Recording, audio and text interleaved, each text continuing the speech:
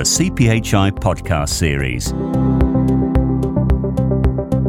Hello, I'm Gareth Carpenter, Pharma Content Editor at Inform Markets, and I'd like to welcome you to another CPHI podcast sponsored by Galien Pharma, in which we're focusing on the technology behind orally dissolving tablets.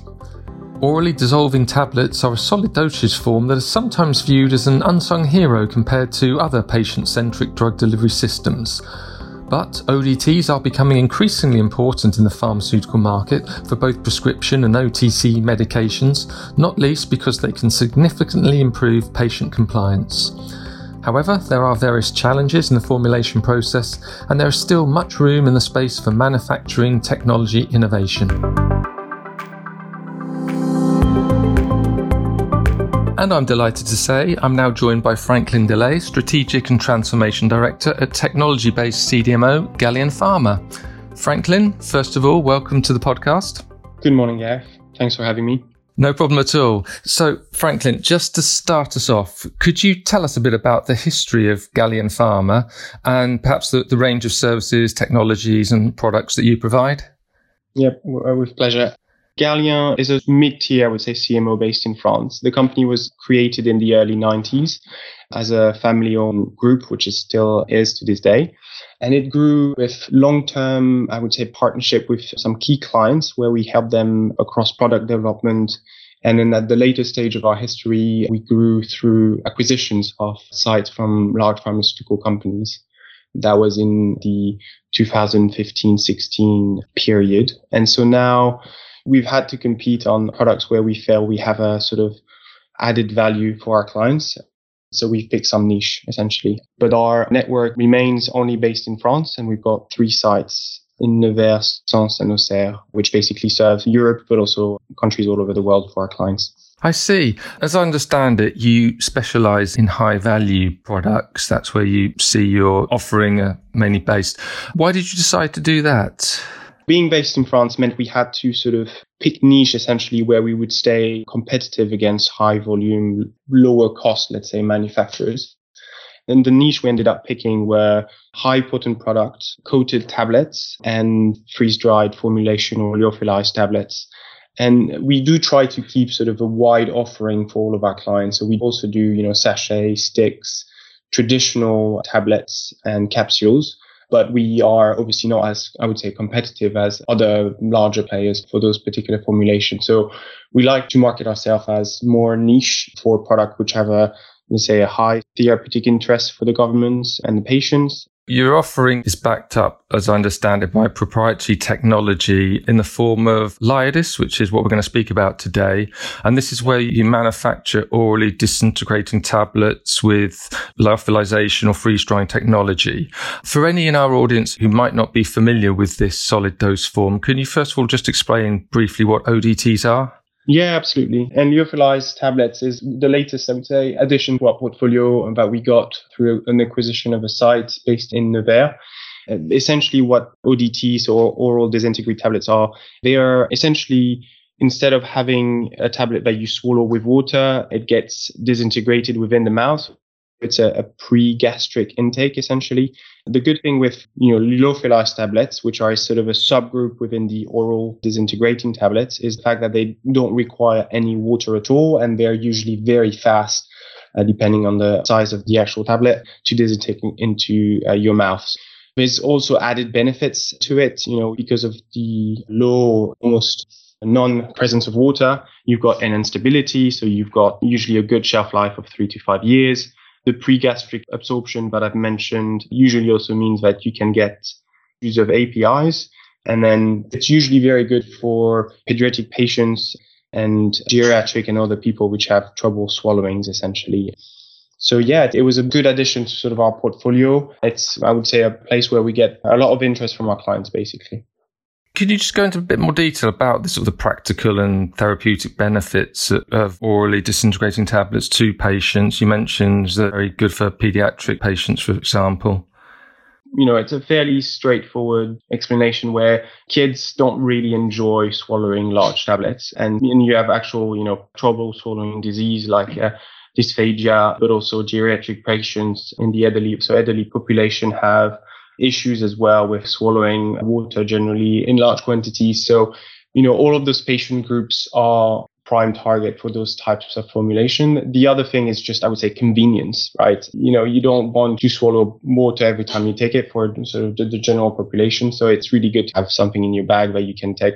You see it as well, in very simple drugs like loratadine, which is anti-allergic drugs, where people take them on a daily basis or frequently. So it's really a convenience play for some of our clients. Can you also just tell us about the pharmaceutical benefits, in terms of the technology and etc.? So on this front, what's really interesting is, and some of the development we've done for our clients, is the drug loading. So we have a really wide range of what we managed to achieve, down to sort of micro level all the way to grams. That obviously will vary the size of your tablet, but you still manage to have sort of an immediate disintegration in the buccal cavity, which then leads on to sort of an early absorption into the bloodstream.